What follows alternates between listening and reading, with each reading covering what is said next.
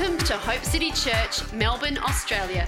Stay tuned for another inspiring message by Pastor Andrew McGrath. And today I'm sharing on life in the Son of God. When we talk about sons and fathers, I want you just to remember before we begin, it's not a gender thing, it's a relational thing. And there's more that we can understand about the love of God than what we have now. And I want you to get this, that you've got to have a heart that's ready to receive, that says, there is more to the knowledge of the love of God than what I have right now. And so I'm ready to receive that. So are you ready to receive more of the knowledge of the love of God towards you? Yeah? Because we don't have it all down pat. There's so much more. And not only are we ready to receive more of the knowledge of the love of God, but we're ready to experience more of the love of God. So how many people here experience all there is to have of the love of God? Yeah. I want to experience more of the love of God. I want to know more about the love of God, and I want to experience more of the love of God. And that's what the book of John is all about. I've read John chapter 11, and I want you to turn with me. If you want, you can. It'll be also on the screen in a minute. I've read that many times and not quite understood what this was all about. It's a very long chapter designated to one miracle, which is sort of out of context because most of the other miracles there's a couple of verses or a passage, but here there's a whole chapter designated to one miracle. So if you're reading your Bible, it should be a clue that there's more to the miracle than meets the eye. Yeah. Did you hear that? Yeah. So life in the Son of God. This is the sixth miracle that John records. So 6 is the number of man. And it's located, this miracle, in Bethany. In Bethany, its name means, and it's got a great meaning if you're into names, it means the house of depression or misery. Hey, hun, why don't we move to the house of misery and depression? Uptown. Yeah, why not? So here's the location. It's a picture of man. This whole miracle is a picture of man and his pain and his misery.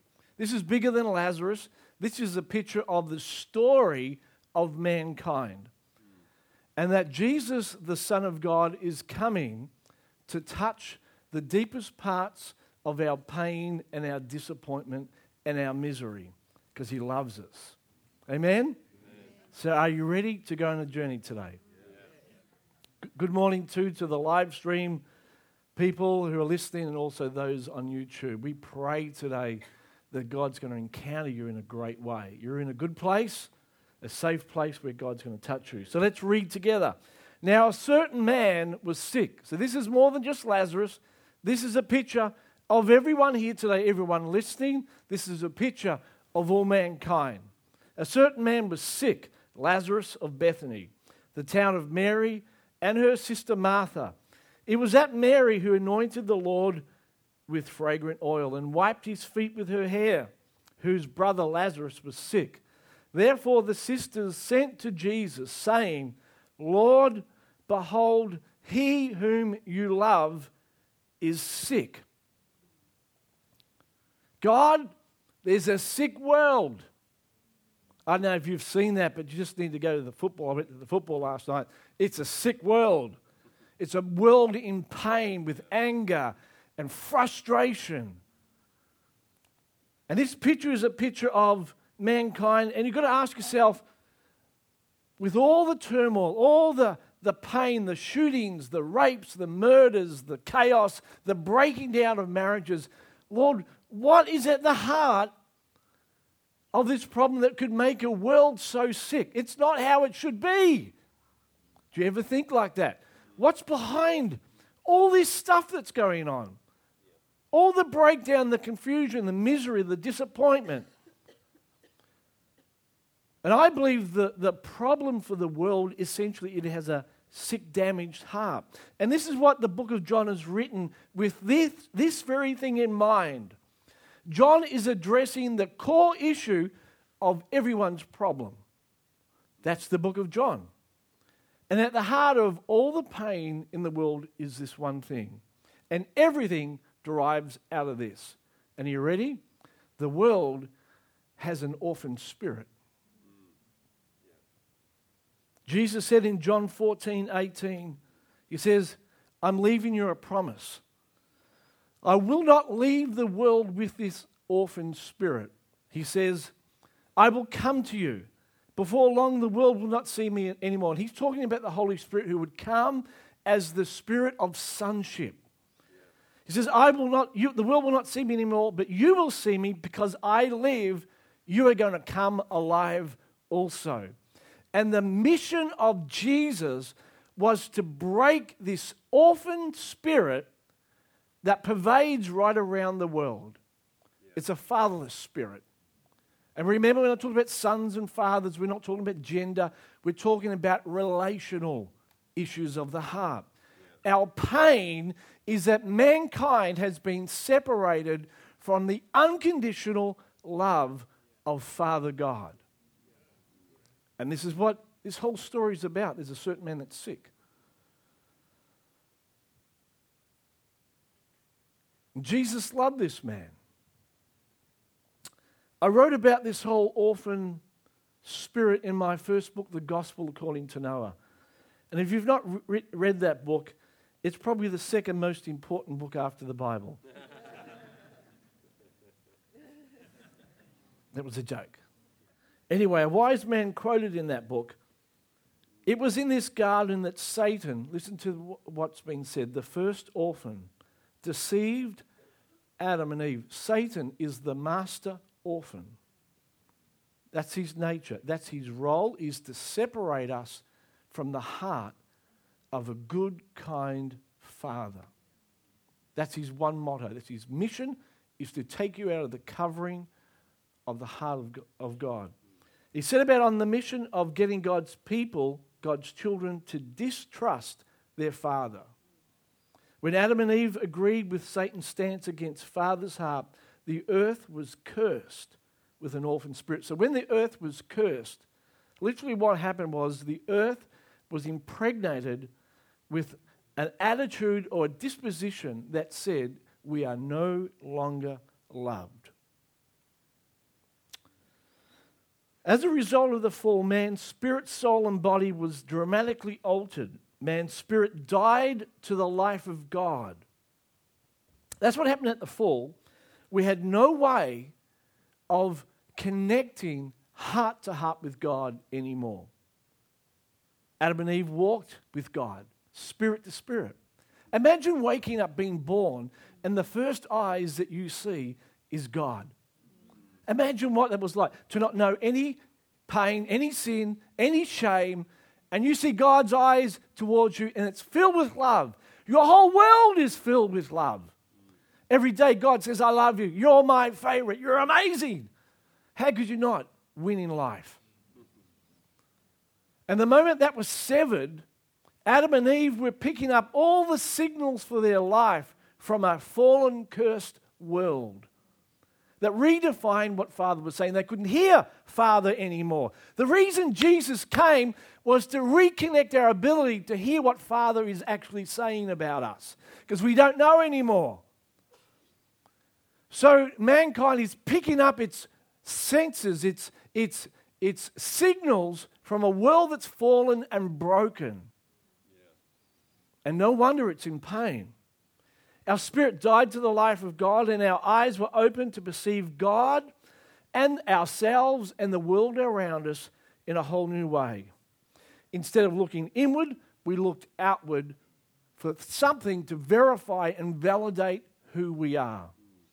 And that's why the world grows up and they're looking for rock stars and sports stars and all sorts of things and people to validate their sense of worth and identity. And the truth is, only God, the Father, can validate your identity. And His banner over you today is love. Doesn't matter what you've done, how bad you've been, how many times you've blown it, God is head over heels in love with you today. And there's nothing that you can do to stop Him loving you. He pursues you. We loved because he first loved us. We didn't come up with a good idea to become a Christian. God pursued us, and we relented. So Adam and Eve believed the lies of the original orphan, and as a result, they took on the nature of the master orphan, and they traded their garments of glory. Now, I want you to think about this word glory, because most people do not know what it means. His glory, wow. What is his glory? Some spiritual nebulous thing that floats in the... His glory is something that is paramount to this whole story that we're going to read in Lazarus. Doesn't he say to Martha, if you believe, you will see the glory of God? We'll unpack that in a minute. So they exchanged the glory of God that covered them, and they exchanged it for orphan rags, cover themselves up with fig leaves, which is a spirit of fatherlessness. And isn't it the fig that Jesus cursed? He cursed that spirit that would cause us to walk in shame and rejection. So people today fall in two camps, and it's the same in the church as it is anywhere else. You see God as one of two things, as a judge or as a father. Some see God as a judge who is holy and therefore has to separate and distance himself from everyone that has sin. I grew up thinking God was like that. In fact, I've told you many times that it's humorous now. It was painful back then. But in fact, every time I sinned, I thought I was out of the kingdom. It was like, Russian roulette was like, there's some sort of computer in heaven that has these two words, in and out. Actually, three words, Andrew at the top, in and out. And every time I sinned, it'd go to out. And if I was repented long enough, it'd go back to in. And there was an angel there that pressed these two buttons. And if the rapture came at the right time when I was doing something right, I'd go to heaven. If I blew it and the rapture came, sorry about that, mate, you've been left behind. That's how I thought. A holy God that couldn't stand sin. I wrote about my book that we think sin's kryptonite and God's Superman, and that he can't go near anyone that's sinful. So we have this judge that's demanding and severe, and the moment you sin, I don't want to talk to you about it. Keep short accounts with God, because if you're living in sin, God doesn't want you. So many of my friends that I worked with, they'd say, if I came to church, hell would freeze over and, blow up the church. There's so much sin in my life. It's like, really? Is that what we think about God? That when we're sinful and when we're in pain and there's areas of shame and darkness in our life, that's the very time we can't come to God? So we see God as this judge. Harsh. So the religious people condemned Jesus because he hung around sinners, prostitutes, all sorts of people that don't belong in church. And they couldn't understand that Jesus could come and represent Father God and yet hang around people whose lives were far less than what they should be. Severe, awful God. No wonder man's sick, because that's his view of God now. It's pain, sin in my life, and God can't love me. I got to get my act together first. I clean up my life and then I'll come to church. It's like saying I'll get well, then I'll go to hospital. It's crazy. And that's why I've harped for years about this false doctrine that says that when Jesus hung on the cross, God turned his back because he can't look at sin. And so it was all up to Jesus to do the deal. And when Jesus had cleaned up the world, God came back and said, welcome home, son. That's not the heart of God. That's not what happened at all. The reason Jesus cried out, God, why have you forsaken me? Because that's the lie of sin. He became a sin bearer. And he cried out the cry that has been ushered out right through generations. God, why have you forsaken me? This is a story of Martha and Mary. God, where are you? You're supposed to love me. And that's why Jesus cried out on the cross, God, where are you? It wasn't Jesus thinking it. It was a cry of mankind. He was bearing the pain of the orphan spirit. And it rung out right across the world throughout eternity. This cry for a father to love us and come and hold us. And this is the story of Martha, Mary, and Lazarus. Isn't that amazing? So Jesus presents God as the one that comes looking for the lost lamb. He's always going where he shouldn't be. He's searching and seeking for the broken. And that's the challenge for all of us, that we would allow God into the rooms, the areas that we're ashamed of, that we've told no one about. The things that cripple us, that pain us. This is a story that Jesus presents as Jesus, the Son of God. Wow. It's all there. I wrote in the Gospel according to Noah, when people know they're righteous even when they sin, they will be free from guilt that comes as a result of the condemnation. And when we're free from guilt, we are free to access His presence and find true freedom from the sins that ensnare us. For the key to transformation is this: we must embrace the revelation that change is only possible in His presence. You can't change it anywhere else. And that's why the devil wants you to think that you're separate from God and that He's angry and you've got to clean up your life, because he knows you can't. Change is possible when I come into His presence and I sense His love. His love changes me. Amen. So we read the Bible and we think we obey His commands if we love Him. And we think we read the 1 John and 2 John and 3, and it's so confusing. It's like, because that's our mindset. I must obey His commands to prove His love. No. It's the flip side. In fact, all the commandments of God are a signpost to show us how much we love Him. So when I'm struggling to obey His commands, it's not an invitation for me to try harder. It's an invitation for me to rest more in His love. For His love propels me to obey. Not the other way around. My obedience isn't proof of my love. My love makes it easy to obey. We don't have an obedience problem. We have a love problem. And we're going to see down the track that Jesus can handle our stench. Oh, no, you can't go in there, Lord. He's been dead 4 days. He stinks. And we're going to find out as we go further that there's no area that's too smelly for God. You know what I'm saying, don't you? There's areas that we think, well, God, you cannot love these areas of my life. And it's just hardwired in us. I'm a pastor. I should read my Bible. It helps. I find sermons there. But there's a day, I know it's going to, there's days where I forget to read my Bible, I get too busy. And then this, I'll read twice as much tomorrow. See, we're hardwired that way. Shame and guilt and condemnation. God said, oh, you've been busy, son. It's okay. We'll connect again tomorrow. He's a good, good father. That's who He is. Imagine if we treated our wives that way. Right? You've got to spend twice as much time with me tomorrow. I know you've been busy washing dishes, but that's no excuse. John 11. Get back to John 11. It's all in John 11. Man's dead and bound. Lazarus not only sick now, he's dead.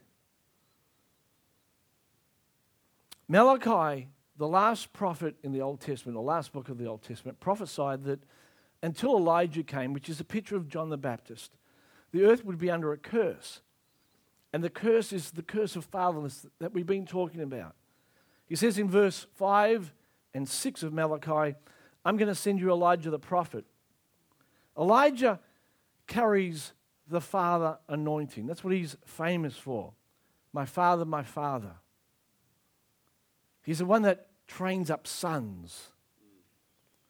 Before the coming of the great and dreadful day of the Lord, and He will turn. That word turn means to restore and to return to the starting point. He will turn the hearts of the fathers to the children. God's saying, I'm going to make it like the garden. That every day that you wake up, you're going to see my smiling face over your life. That's what He's saying. Yeah. Too good to be true? Well, it is. It's true. And the hearts of the fathers to the children, and the hearts of the children to the fathers, lest they come and strike the earth with a curse. So John comes baptizing a baptism of repentance. What's that about? You get your life right and get into church. No. That was a joke. No, it's repentance. Generations of thinking God's angry. And all of a sudden there's a son coming. And he's going to talk about a father. So John begins to baptize them, getting them ready for the Son of God. I love this story of John 11 because one of my favorite verses, again, that I wrote about is in verse 16, because it doesn't make sense. And I love verses that don't make sense. And Thomas, who is called the twin, said to his disciples, because Jesus said, look, Lazarus is dead. Let's go now and I'll heal him. The disciples are all clueless. They don't understand what Jesus is talking about, so they go along for the ride. And as they go to meet Lazarus, or where he is, Thomas says, Lord, let's read it. He says, let us go also that we may die with him. Oh, yes, Thomas, what a great idea. And the next verse doesn't say, and the disciples looked with a perplexed look and said, what have you been drinking? When was the last time that you said, oh, I'm going to a funeral today. Oh, good, let's all go and die together today. It's rather weird, isn't it? That's what broken people do. Remember, Thomas is the twin. Twins, one of the things about twins, they get the same haircut, same clothes. They have identity issues. Not all twins, but it's associated with this story. Jesus is saying those that are broken and haven't got strong identity, they will succumb to whatever spirit is in that area. It's a spirit of death. So Thomas, being weak, he walks into that area and he's dominated by the spirit of that region. And that's what Jesus came to heal. That's why people give their bodies away. That's why people make all sorts of dumb decisions, because when you're not whole, when you haven't been loved by the Father, when you lack that sense of worth and identity, you will always succumb to those around you. Show me a young girl that is loved by mum and dad and God that gives herself away. It doesn't happen. Same with young boys. It just doesn't happen. So Thomas is part of this whole story. He's sick, and we see down the track that Jesus heals his sickness by appearing where Thomas isn't there. That'd be right. I'm always left out. Always picked last on the disciple team. Jesus did this on purpose. It's like, I'm going to get that little thing inside you and heal it. And Thomas says, my Lord and my God, you died for me, not just all the for me. And Jesus said, blessed are all those that have not seen but believe. Anyway, we continue on. John 11:32, have you got that in your Bible? Yes. And Mary came where Jesus was and saw him, and she fell at his feet, and she said to him, Lord, if you had been here. See, separation. Lord, where are you? You're supposed to love me. Where have you been for the last 6 days, 5 days? Where were you when I was in pain? Where are you, God? The truth was that Jesus was always with her. He knew what was going on. He may not have been there physically, but he was with her. He knew what was going on. God knew. Jesus knew everything was going to happen. He said, I will never leave you or forsake you. Amen. That's a promise. You may not see him, you may not feel he's there, but you need to know today, Jesus is with you today. Amen. He's passionately with you today. And that mindset will change everything in your life. You are no longer an orphan.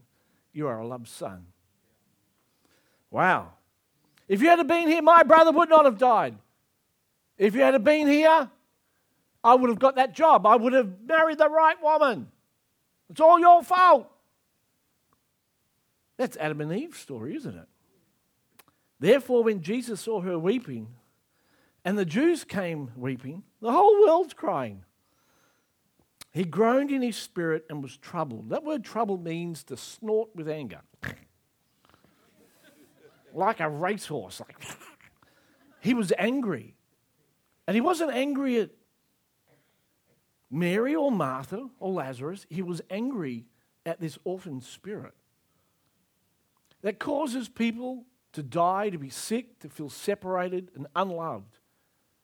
And that's why he came as the Son, with a mission to kill that orphan spirit. And he said, where have you laid him? And they said to him, come and see, Lord. And Jesus wept. Shortest verse in the Bible, the best verse to memorize. And the Jews said, oh, how he loved him. Why did he cry? Because it was a cry, he was weeping for all of humanity, not just Lazarus. It was, Jesus began to feel the pain of our separation and our shame. The moments we're in our darkest place, Jesus, that is probably one of the most powerful verses in all the Bible. He knows my pain and he feels it. He's acquainted with my pain. He's not indifferent to my pain. He's going to do something about it. So I love it that he cries and he snorts. Don't you? I don't just need sympathy and compassion. I need deliverance. Don't you? Jesus cries and snorts. Now there's a thought for you to go home with today. He's my deliverer and he's my compassionate friend. Okay. Verse 38. And as I began to read this, I began to see that sonship is God's gift to a hurting world. And this is what John's all about. Jesus comes as the Son to heal our pain. Yeah. So Jesus, again, groaning in himself, came to the tomb. It was a cave and the stone laid against it. And Jesus said, take away the stone. Martha, the sister of him who was dead, said, Lord, by this time there's a stench. He's been dead 4 days. And Jesus said to her, did I not say to you, if you would believe, here we go, you would see the glory of God. I'm about to do something, Martha, and my glory is going to be revealed, and I'm going to raise him from the dead. Then they took away the stone from the place where the dead man was lying, and Jesus lifted up his eyes and said, Father, I thank you that you have heard me. Well, there's a revelation. God hears us. Our Father hears us. He is saying this not for his benefit, but for yours. You feel separated, but he's saying, in your deepest, darkest moments, our Father in heaven hears us when we cry out. Yeah. Now, I know you always hear me. Again, the Son knows that God always hears him. You've got to get this. An orphan says, God chooses when he hears me. He hears me when I'm good, and when I'm bad, he turns his back on me, because that's what he did to Jesus. He can't be relied upon. But he says, no, Father, you always hear me. Listen, when you're good and when you're not so good, God hears you. Yeah. His heart's towards you today. Are we having trouble thinking about this today? Does it seem to be so hard that God could be so good? What has religion done to God? What has our own experiences done to this God that we say is our loving Father? Anyway, and I know you always hear me, but because of everyone standing by for us today, listen, Jesus is saying it for you today. I said this, that they may believe that you sent me. Who did he send? His Son.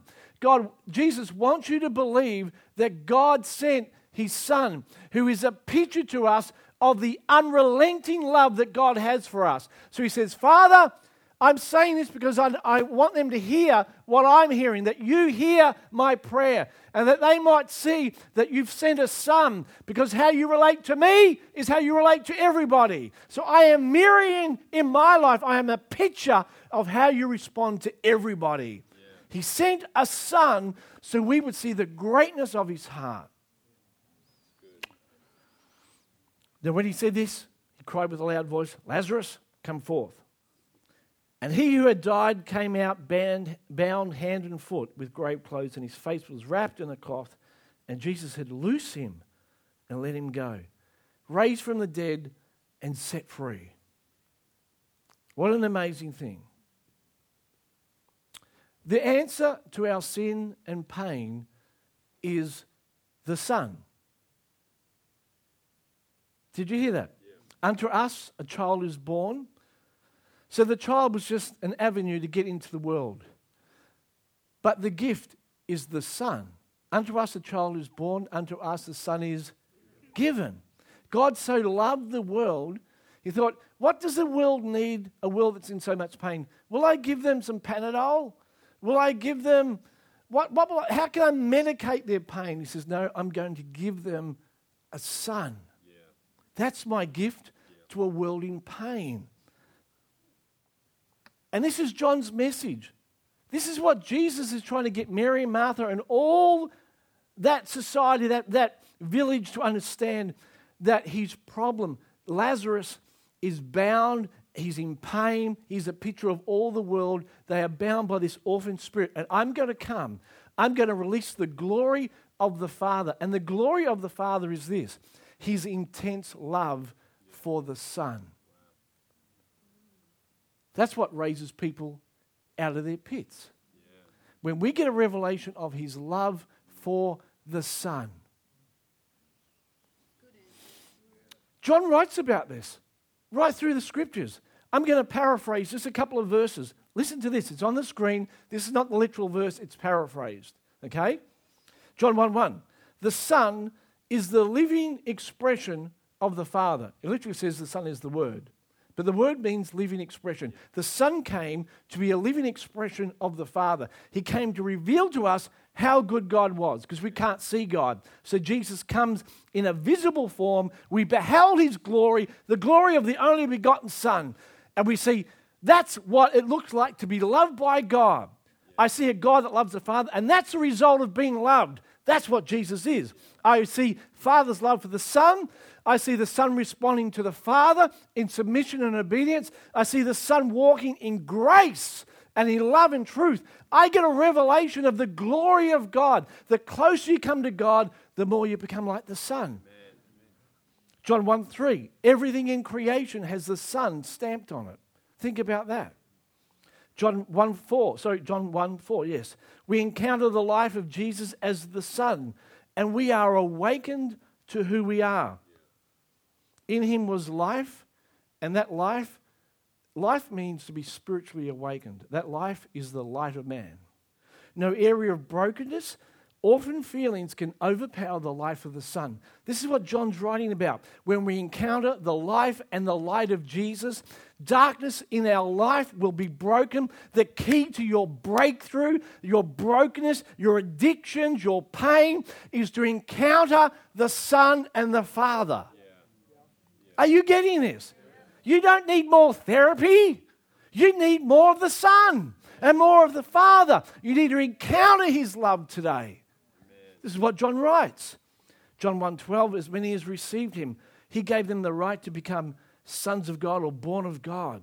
John 1:4, the Son came in a physical body as a child and dwelt among us, and we saw his glory, the glory as the only begotten from the Father. See, that's the whole thing that raised Lazarus from the dead, was the glory of God. The glory as of the only begotten of the Father. It was the love of God that came into the tomb and touched that orphan spirit and raised him from the dead and unwound him and made him free. This is what it means to encounter God. We come, he heals us, he saves us, he brings us alive, and then he unwinds us. And we encounter his love day after day after day, and we become whole. Amen. This is John's passionate writings, to know Jesus as the Son of God, the Son who has beheld the glory of God. Wow. John 17:22. This is amazing. And the glory which you gave me, what's the glory? The glory is the Father's love for the Son, and as a result, the Son's love for the Father. That's what the glory is about. So when we talk about the glory of God, it's not something nebulous. It's the overwhelming love of the Father for his Son. And no one can come to the Father except through the Son. You cannot know God without the Son. You cannot know God without being loved as a son. You can't know God without love. So you may have an intellectual understanding of God, but the only way to the Father is through the Son. And the Son's beloved of God. You gave them the glory, and the glory you gave me, I gave to them. That they would be one as we are one. The only way I can be one with God is to receive the glory. I in them, that's Jesus in me, and the Father in Jesus, that they may be made perfect in one. That's why I'm in Christ, because in that place of being in Christ, I am loved by God. So that's why you need to understand the whole concept of righteousness. It's a state of being as a son and daughter of God. That means no matter what I do or say, from that moment he sees me in the Son, and I am an object of his unconditional love and kindness. Isn't that amazing? That the world would know that you have sent me and have loved them as you have loved me. See, the Father loves you as much as he loves the Son. Father, I desire that they also whom you gave me, that's us, may be with me where I am, that they would behold my glory which you have given me. Listen, for you loved me before the foundation of the world. The glory that God gave Jesus is this, his eternal love. And he's saying, I want the church today to be in that state where I am, to know that you are eternally loved by God. That's what raised Lazarus from the dead. It's an encounter with the heart of God that brings us alive. You haven't got this on the screen, but it says in verse 25, O righteous Father, the world has not known you, but I've known you. And these have known that you sent me. And I have declared to them your name, which is Father. And I will declare that the love which you love me would be in them and I in you. John 1:18. No one has seen God at any time, but the only begotten God who is in the bosom of the Father has explained him. So Jesus came from the heart of God. And he says, I am the only one that has seen God. And this is what he looks like. And isn't it interesting that John is the only one that lies in the bosom of Jesus? And he's saying to us, this is what Jesus is like. If you've seen the Father, you've seen the Son. If you've seen the Son, you've seen the Father. If you've seen the Son, you'll become a son. Lazarus was dead and bound. He needed a Savior and he needed a son. He needed to be forgiven. He needed to be healed. We get saved by believing in the Son of God. We become healed by believing like the Son of God. So he's raised from the dead and he is unwound. And today God wants to raise people from the dead. If you've never accepted Jesus, you need to be born again. And if you've been born again, you need to be unwound. You need to be healed. You need to be set free. All the pain, all the shame, all everything. God wants you whole and free today. And the key is you've got to believe in the Son and you've got to encounter the Son. So Romans 12:2 says that we are transformed, we are unwound by the renewing of our minds. See, here's the thing. Some of you are believing terrible lies about yourself. That that Satan has said all sorts of things about how God feels about you. You see yourself as unreliable, lazy, demotivated, insecure, all this rubbish. And it's not true. See, Scripture says in John 8:44 that the devil is the father of lies. He's a murderer. So he kills, he steals, he destroys. He puts people in that cave. That's his job. And it says he does not stand in the truth. So here's the thing. If you take a position in the truth, he can't go there. Yeah. You'll know the truth and the truth will set you free. Well, I don't feel loved. Well, it's got nothing to do with your feelings. Feelings are just belief indicators. That's all they are. Feelings are signs that you believe something. I don't feel loved today. Well, it's because you don't believe you're loved. If you change your beliefs, your feelings will always match what you believe. Yeah. So that's the whole purpose of the holy place, the altar of incense, that they would take the hot coals from the outer court, which is a picture of the truth of God's love for us. It's where Jesus was sacrificed, the brazen altar. They would take those coals and they would mix it with incense, and the fragrance would fill the holy place. So it tells us that the fragrance is our emotions. They are supposed to be fueled by truth. The hot coals with the fragrance brings an aroma. The aroma over our lives is a mixture of our emotions and truth coming together. But when you burn emotions with lies, you get a bad fuel. And those that burnt bad offerings in the holy place were killed. So we stand in the truth. because the devil can't stand in truth. The moment you begin to speak as a son, relational, right, and begin to declare God's unrelenting favor, you will never leave me or forsake me. In my darkest hour, you said if I go to hell, you'll be there. If I go to heaven, you'll be there. Anywhere I go, I say to people, in your greatest sin, God is just as much there as in your greatest triumph. But don't sin, because it hurts you. But it doesn't reflect on God's love for you. So the truth is, God is unrelenting in his love for me. And if you begin to believe that and confess that, the devil can no longer stand there. Yeah. See, I got a breakthrough many years ago in my salvation. I was eternally insecure. I didn't have trouble with eternal security. Mine was the opposite, eternal insecurity. Until I got a revelation and began to declare that I was born again, a son of God.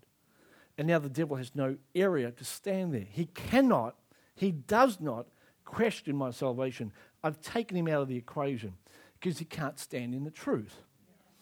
And you'll know the truth about the Son and the Father, and it'll set you free. So Lazarus is unwound because he gets a revelation. He hears the words of God. You've got to open the door of your heart. See, Jesus didn't speak until the stone was rolled away. You've got to allow the truth to come into your heart. God's in heaven, you're not. And your job is to open the Word of God and allow Jesus to speak into that tomb. You've got to roll away the stone and say, all right, speak to me, Lord. Yeah. See, if you don't do that, you'll stay in the tomb for the rest of your life. It won't be God's fault. Jesus is standing there, waiting to speak to you. And he'll unwind you from head to foot. And there are many people here today who are living examples of being unwound by the words of Jesus. The second thing we do is we encounter the love of God. So we allow him to unwind us with truth, and we allow him to unwind us with deep encounters. Some of you may know a man called Jack Frost, and I don't mean the snowman. He's gone to be with the Lord. If you can get his books on the Father Heart of God, they are profound. And he had one of the most tragic upbringings you could ever imagine. It's hard to imagine that people can be so cruel to their kids. But he endured cruelty like it's hard to fathom. And as a consequence, he grew up bound. He was a pastor. He read his Bible 2 hours a day, prayed. He preached all around the world, but he was bound inside. He was angry at his family, angry at himself, angry at God. Could that be? Absolutely. There's a lot of broken people trying to change the world. And he said, one 45-minute encounter with God changed him more than 15 years of praying and begging God. And we posture our heart. We ask Jesus to come into those areas of darkness, and we say, Lord, I need you to love me back to wholeness. And he does.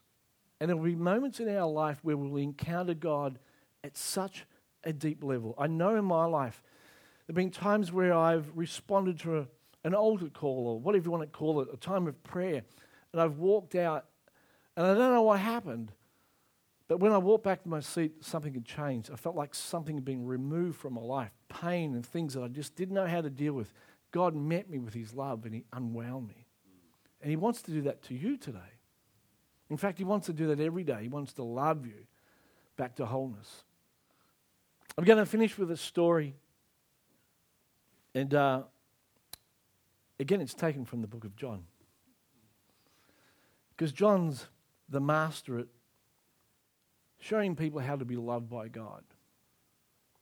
Many of you know this story, but it's worth repeating again. Jesus took a towel and he poured water into a basin. And whenever you read stories about basins and boats, the pictures of the heart. So he takes a bowl and he pours water into this bowl, and it's a picture of his deep emotions and affections for us. And he wants to wash the disciples' feet, but they've been to the school of religion. They don't know God as a loving God. And he comes to Peter, and Peter says, Lord, what is it that you are doing? I didn't sign up for this emotional trip in church, encountering Jesus. I'm not into that spiritual stuff. I just want someone to preach a 3-point sermon and go home. And you want to wash my feet? You want to what? And Jesus said, I want to wash your feet. And he says, Peter, you don't get it. I know you don't get it. And that's a good thing, because we don't always get it when God encounters us. It goes way over our head. That how can a moment in time, Derek Prince, many of you know, in his 80s, preached all around the world. And he says in his 80s, God came to him when he was laying in bed, and an encounter with God totally healed him from an orphan heart. Wow. I don't know how it works. I just know it works. Amen. I know that when God comes knocking on the door of my heart and he encounters me, nothing's ever the same again. So you don't get it, Peter, but down the track you're going to get it. You can't explain this encounter. But down the track you'll know that as a result of that, my life is no longer the same. And many of you can testify to that. You've had encounters with God where the love of God has, for want of better words, zapped you, overpowered you, consumed you. And you walk away and something's changed.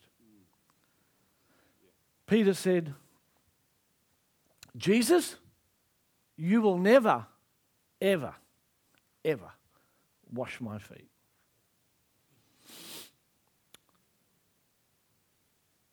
Under your foot is something called the soul. And our soul is what touches a cursed world. And our feet get dirty. And Peter's saying, Jesus, I do not want you pouring out your emotion and your heart into the areas of my life that are damaged. You ain't going there. I'm not letting you touch the abortion that I had, the time when I was abused, the pain, the hurtful words, whatever it might be, the abandonment, all the unbelief. You're not going there. And Jesus says, Pete, if I can't wash you, then you can't have any part of me. It's a powerful statement, isn't it? Because he's saying to us, you've got to let me love you if you're going to enter the kingdom. And a lot of us don't want Jesus to love us. And Jesus is saying here, the key to coming into the kingdom is you've got to let me love you unconditionally. Yeah. And Peter said, well, if that's the case, not just my feet, but give me an overall scrub. And he says, you're already clean, Peter. You're in the kingdom. You're born again. But you've got some areas in your soul that I need to touch. Yeah. Don't be afraid that you're not a son, but you're a son that's damaged. And I want to heal that. And so I can imagine, our feet are a place that we don't like to parade. We don't like people touching our feet. I had a picture of me sitting on the stage today. When you're creating a sermon, you think I could do this and that. And someone pulling off my shoe, and I had a sock that had holes in it and smelly feet, and then someone's washing my feet, and there's some toe jam there, and, and it's like, oh, I don't want anyone to go there. Feet are quite private. But it's no different in the areas of our heart. I don't want it to be on display. I don't want to acknowledge that I've got a problem. See, every single person here, every leader, every pastor, every person is on a journey to wholeness. Everyone. Nobody here today doesn't need to be washed. Doesn't need the Father's love in an area of their life to reassure us, to love us, to make us whole. We're on a journey. So he says to Peter, if you want to be part of me, you've got to let me wash you. And Peter did. And Jesus unwound him. So we see the love of the Father. I believe that was the greatest glory bomb moment in the New Testament, with the disciples and Jesus. Imagine the love that filled the room as Jesus began to walk around and touch people's feet. Yeah. Because it wasn't just making their feet clean, it was making them whole inside. As he touched their feet. And the love that the Father had for the Son and the Son had for the Father began to flow through them, wave after wave after wave. Lazarus is sick. The world is sick. Jesus said, you know what? After this act, all the world will know that you are my disciples. If you have love one for another, if you allow me to heal you and you begin to minister that healing as a son to others, the world will see a totally different Father. Not an angry God, not a God that's separate, not a God that's demanding that you get your life together. But they'll see a God that has such passionate love for his children. Yeah. Jesus, in John, is the Son of God. He is the expression of the heart of the Father towards us. And for those that receive him, to all those who receive him, he gives them the authority to become sons of God too. You can be born again today if you've never received Jesus, but you can be healed as well. You can take another step towards being unwound. It's here for you today. And I believe God's love is here. Don't you? Yeah. So if you're listening on live stream, YouTube, for those here today, if you've never received Jesus as your Lord and your Savior, he calls to you, remove the stone, let me speak to your heart. He says, Lazarus, come forth, and Lazarus arose from the dead, and that's a type of being born again. And the spirit of sonship came into his heart, and he cried out, Abba, Father. The moment you're born again, the Holy Spirit comes inside you. He heals your heart. God forgives you. No more are you unclean. You are righteous before God. And the Holy Spirit begins the work of transformation where you cry out, Abba, Father. God, you are my Father. God is love. And we are made in his image, so we are designed. It's in our DNA. We are hardwired to be loved by him. And Lazarus is a picture of a world that doesn't know that the root of their pain and problems is that they haven't encountered the love of the Father. So today, if you've never received Jesus, the Son of God, as your Savior, you can do that today. Say, Lord, thank you for dying in my place. Thank you that you've dealt with the sin nature on my behalf. I receive you today as my Lord and my Savior. You, the Son of God, died in my place that I could be made a son. So I receive the forgiveness of the Father for rejecting him, for living life my own way. Come and forgive me and cleanse me. And the moment you pray a prayer from your heart like that, the Bible says that you will be saved and that God will take up residence in your heart. You will come alive spiritually. Lazarus rose from the dead. He stood up. And the second invitation to those that are now children of God is that God wants to unwind us. He wants to speak into that tomb, the areas that are dark and bound, and he wants to love us back into wholeness. He wants to pour out his emotions over the areas that are broken, the areas that we're ashamed of, the areas that we don't want to bring to light, the areas of our pain and our confusion. He's the answer. His love is the answer to your life. It gives you purpose, it gives you energy, it gives you victory. So I'm asking today, Lord, that your words of love would go into the deep recesses of people's hearts, the areas of pain. And if you're listening on live stream, if you're watching today, if you're here in the auditorium, I invite you to lift up your hands and to receive his love. And to make a commitment from this day forward that you will pursue the heart of the Father. And that you would allow him to heal every area of your life so that you would walk in wholeness and in freedom.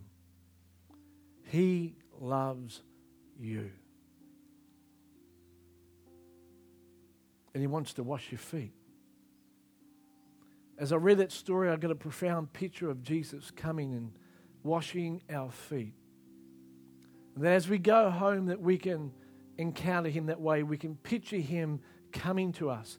And those moments where we're ashamed of, that we're in pain, we say, Lord, would you wash that memory, that context? Would you make it whole? Would you heal our hearts? And he'll do that today. And he'll continue to do that. So we thank you today, Lord, for your love. We thank you, Jesus, that you came as the Son of God to reveal to us the heart of the Father. We love you and we receive your love today. Why don't you just say that over your life? I receive your love today. Say it again. I receive your love. Say it again. I thank you, Lord, you've made us worthy to receive your love. You've made us clean. Thank you for that today, Lord. Thank you, thank you, thank you, thank you.